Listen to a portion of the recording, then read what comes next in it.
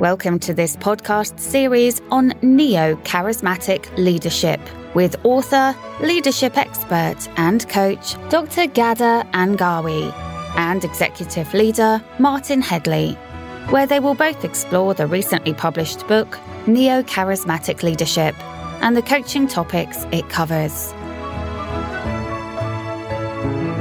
Welcome, everyone. I'm inspired today by the comment I got on the podcast saying great ideas, referring to the unconventionality episodes, and that motivated me to bring in this topic of this episode to you as you may become motivated to continue pursuing your organizational and career goals, especially that we are at the fresh beginning of 2022. It happens that role number 9 of the third stage of devising means to achieve the vision is motivating and inspiring. Remember, the model infographic is available to download on our website for free, so you can follow closely how the model elements interact with each other. Just like every time, this episode focuses on organizational level leadership and the next one on a single team or entrepreneur in the small business or social venture environment.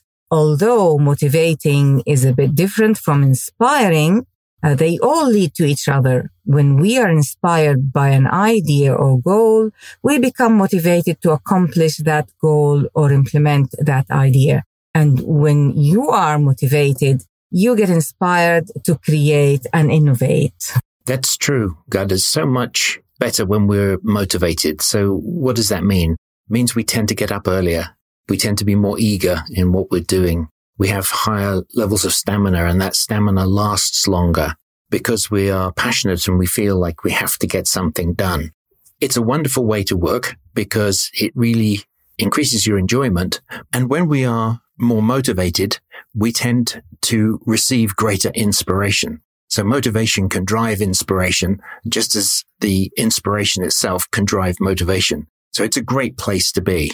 But it's not just something that happens to you, is it, Ghada? No, motivation is something that you create through connecting to your deep core values, to the goals of your organization. Some people may need help to define their values or what matters most to them. Others are natural at it. As a new charismatic leader, you are a natural on motivating yourself intrinsically. You already know what matters most to you and why it matters. You have a predefined priorities based on your own values. You operate and make decisions with no hesitation, as you know inside that this is the most important aspect of the decision you are about to make for the organization and for the people. On the other hand, there are people who are struggling with the value system, with their inner value system or their core values because of conflicting interests and priorities in their lives, and because of conflicting interests and priorities in the organization as they perceive it. And among these people are some people that are very close in working with you, and they could be other leaders as well. So this is your chance to act in the role capacity and support them in finding their true calling and thus identify what matters most to them. So as I said, you need to link those core values to the organizational mission and vision and the purpose of being in this organization. And thus you become motivated inside. Yes, that's probably one of the most important aspects of helping people to perform at the very top of their game. And that is to help them find out what's important to them and then to match it with the goals of the organization. It's amazing to me how many people that I've found that are very clever and very capable, and they've been doing pretty good jobs in organizations, but there is something missing. And unfortunately, you have to have a pretty tough conversation with them to make sure that they understand that if all of the personal values and the goals of the organization don't really match, then it's possible that they're in the wrong job or even in the wrong organization.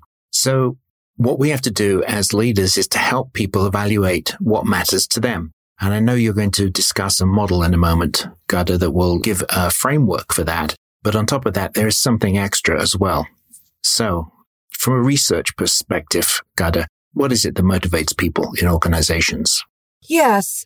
So there are 4 underlying drives that require satisfaction and affect how our emotional being and existence in organizational space influences our behavior. The first is the drive to acquire. This is directly related to physical goods and material reward that improves our social status in the organization and outside the organization. So it could be a salary, it could be a commission, or it could be bonuses, or it just could be some kind of gifts and incentives for employees who are distinctive and who perform better. And really that explains the compensation package and how it relates to the incentive to continue the work. Sometimes in an organization that doesn't really fit everything you want, but because of your need for that finance or for that material reward, you continue there. But that's not for long, because once that is satisfied, there is another need that arises, which is the drive to bond or belong to a group. And this is very important to our affiliation to an organization or a community. The ability to be attached to a larger collective entity, to have a common ground, to relate to the same values. This is very important. And we call it organizational culture because in an organization, a leader is constantly striving to create a culture of acceptance and that has values of equality and fairness to it. And also a value of feeling like belonging. Some organizations choose to bring in a family environment value into the culture. And this is really crucial because a lot of people persevere and stay in their jobs. Apart from the reward system, they might not even be rewarded for everything because the organization is small and doesn't have the resources, but they continue because they feel at home. And this is an important drive. The third one is the drive to comprehend and make sense of the world around us. This directly relates to having a role in the organization that is challenging enough for our level of intelligence and expertise. When the job enables you to grow and learn, this relates to the job design and the individual role in the organization directly. When the job is boring, repetitive, really doesn't tap into your talent, no matter how much reward or how much belonging, you will be looking for something different that will satisfy this need. And finally, the drive to defend. And this is a very strange word to use, but it is true because once you have that job that you really believe you're doing something important and it's challenging your core of expertise and experiences and you're really enjoying it and you feel the belonging, you want to defend what you have. In other words, you want to protect the value that you have acquired from this job. This extends to the sense of right and wrong and our moral values in the workplace. It's important for feeling secure in our position and how we are as individuals in an organization protect our entity, our collective entity, and the organizational reputation as well. This relates to the resource allocation and the performance. So you want to protect the performance, you want to protect the resources, you become trustworthy and it becomes like your own home. And it is where transparency, fairness, and trust exist. So the collective of these 4 are basis of most of what leaders address in their quest to motivate their followers. That's really interesting. So the acquire, bond, comprehend, defend model, or ABCD, actually, it's just convenient, is fundamental in larger organizations to help the leader. In fact, it may already be there, but the leader may have had to create that situation. But it's what binds people together. It's how they understand themselves as part of the world around them. And then you're right. It does become something that you absolutely want to defend. It's like your ideal job, for example. And I think that the ABCD model here, if you are a leader and you have people that you don't feeling it, if you like, in the organization regarding motivation, this is a great model to go through with them and say, why are you here? What do you think about the relationships you're building with other people? How do you feel that you fit into the bigger world? And are you making a difference to it? And does that matter to you? And then finally, would you defend this with your life? That's a bit excessive perhaps, but it's a great way to get people to say, well, how important is this really to me? But once they get it, and as a leader, once you have helped them understand what their limits and their own personal values are, it will really help you get them into a position where they become self-motivated. And then as a leader, you start on the next person and the next person. So Gad, as far as inspiration is concerned, is there any deeper explanation? Yeah, that is something I wanted to talk about. But before we go there, I really want to comment again on what you've just said. Yes, it becomes a coaching material for a leader with their subordinates. They can actually tick the boxes and make sure that these 4 items exist. On the other hand, they too have to be able to relate themselves constantly to these items. And these items are based on an article in Harvard Business Review. So I can't, from the top of my head, remember the authors, but it is based on research. So it is important to relate what we have to what research says. Practically speaking, I have seen and witnessed many of these items exist in organizations, give and take to a percentage. But when that motivation is there, and you satisfy these 4 items, people become inspired without even you having to inspire them. The inspiration is your ability to create solutions, your ability to innovate, your ability to do your job in the most effective way.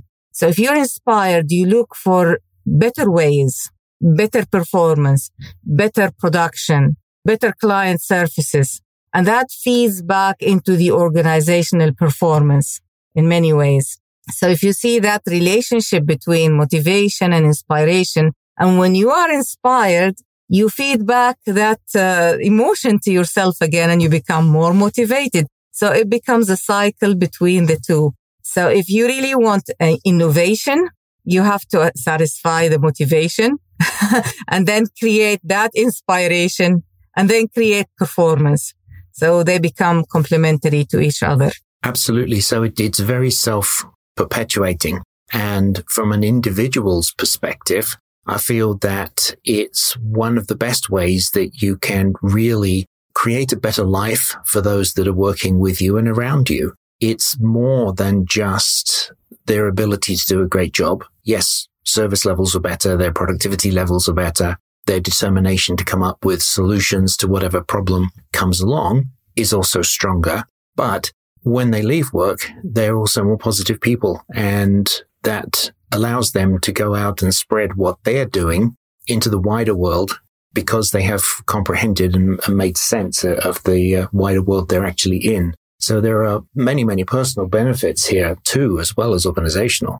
Yeah, so you're really spreading happiness in the world by making this a happy organization or a happy place to work. Because motivation and inspiration are happiness, part of happiness. They come because you're settled, you're comfortable. But I wanted to ask you, Martin, about your personal experience with organizational work as a leader.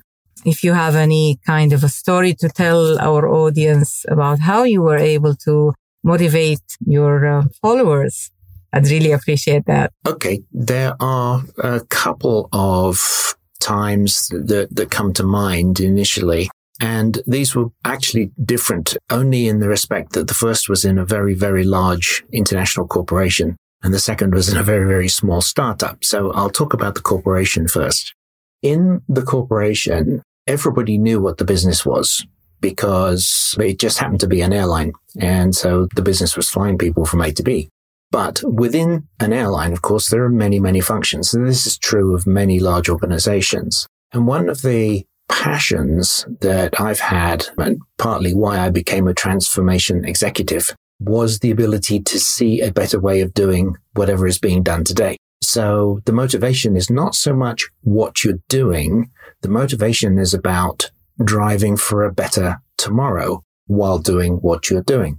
And it took a while for me to build one particular team because they hadn't quite realized that what they really were passionate about was the same as what I was passionate about. They hadn't really come to a realization and to outward statement that, yes, this is what I like to do. And that's rather funny because only 6 months prior to that, even I was struggling with it. And if it wasn't for an executive mentor that I had, I probably wouldn't have worked it out either.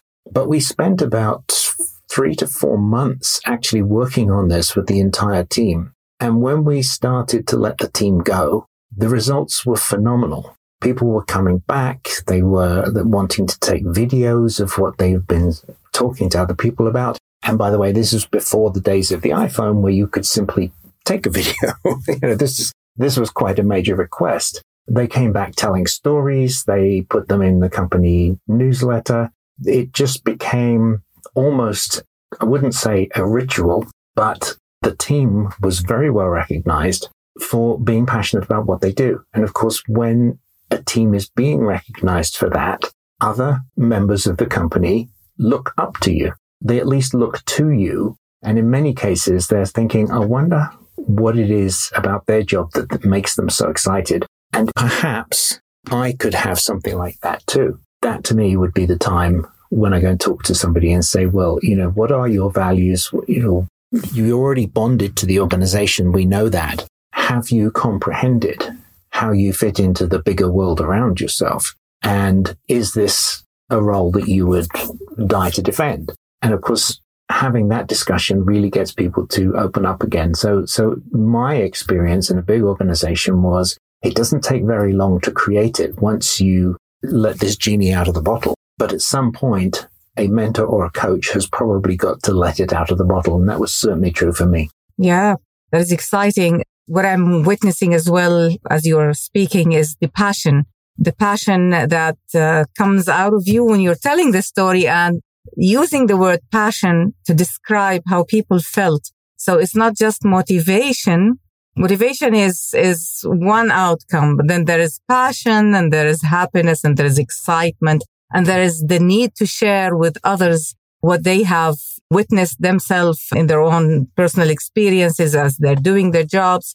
And then there is the infection that goes around. People become infected with the idea of, well, I want to be like that. So this is really great to hear. Thank you so much for sharing that.